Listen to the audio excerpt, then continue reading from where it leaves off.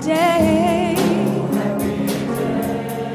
Oh, happy day. Oh, when Jesus was. This is Season 1, Episode 14. Hello, everyone.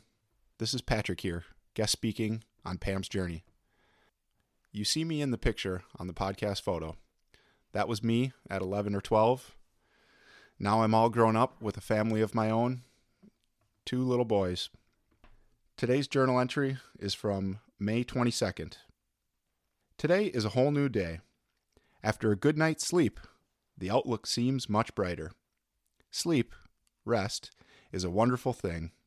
Maybe this is why God says, "Come and rest with me." The burden seems lighter, the day seems brighter, and I feel like I have energy to face another day.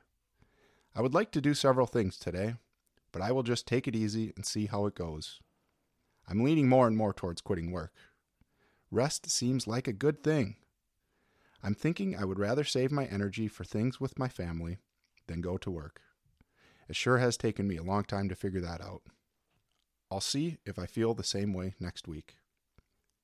I think we may go to Morton for Memorial Weekend. That has me excited. Ben is going to Edgefest, and Mark would like to stop in Madison on his way. Maybe we can do it all at one time.